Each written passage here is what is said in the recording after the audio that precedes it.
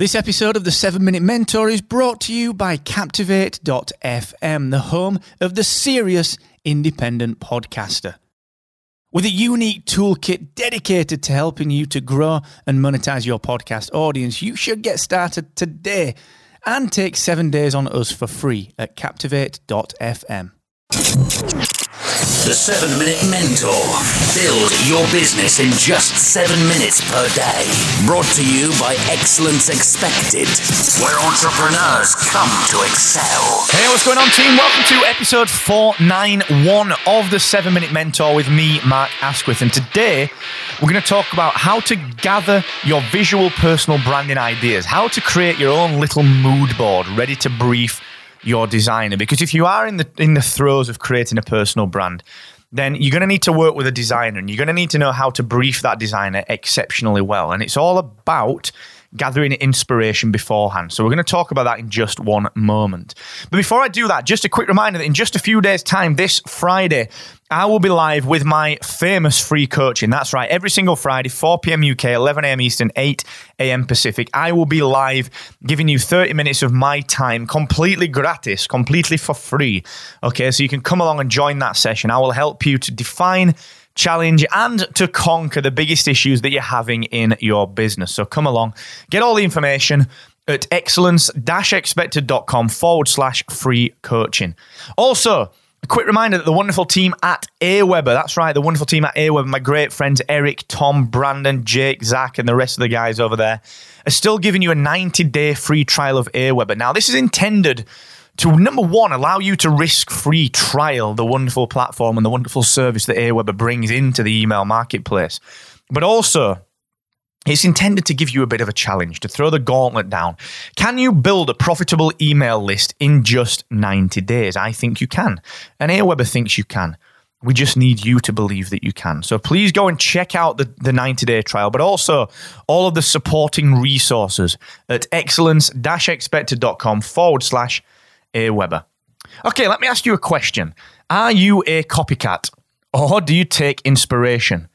Who don't you want to be and who do you want to be? Who do you want to be? Who do you want to look like? Who do you want to emulate? These questions and more need to be addressed when you're pulling together the earliest ideas for briefing your designer in order to create your visual identity for your personal brand. Now, I've actually been through this process many, many times, both with clients in the past at podcast websites when we used to do some of the design work, when we did Excellence Expected's branding, but also back in the day with clients at Hacksaw. I've done this 1,000 times, and right now, more recently, I've gone through this for the new Mark Asquith brand, okay?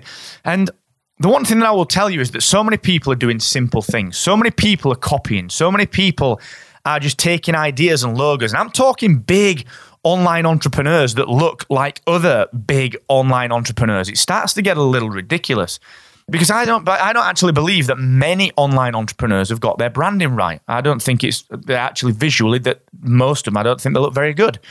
Some exceptions to that, but I think a lot of them don't look very good. The reason for that is that actually it's simplistic. It becomes too cookie cutter, okay? So what you have to do is, prior to briefing your designer, you have to gather your visual personal branding ideas. Now, I've just gone through this with my designer, Kyle Wilkinson. And to be fair, Kyle did a lot of the work on this. And, this is why we commissioned him. But he has put together a mood board. And I've done this in the past. And what I want you to do is just use something like Pinterest to pull together a mood board, okay? Where what you'll say is that you'll say, okay, here's the things that I do like. Okay, so let's take Gary Vee as an example. Okay, I like Gary Vee's cover art for his podcast, but actually I don't like the photograph. I just like the color palette. And I like the typeface, but I don't like the spacing on the text. I think it's too close or too far apart, or the kerning's a little bit off. Okay, I like Lewis Hauser's style of photography, but I don't like the color scheme. Or I like Chris Ducker's Youpreneur color scheme, but I don't like the way that the logo's formed. Or, these are just examples. Okay, and what I want you to try and do is build a mood board. Now, here's the kicker for that.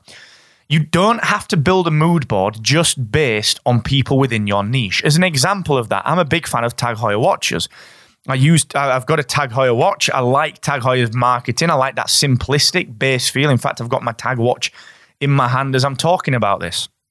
And I will say to someone like Kyle, right, okay, I like Tag's most recent campaign insofar as I really like that they've used this charcoal grey and this kind of shock green imagery, but I don't like the wording. I don't like how they've used the messaging, and it's not my language.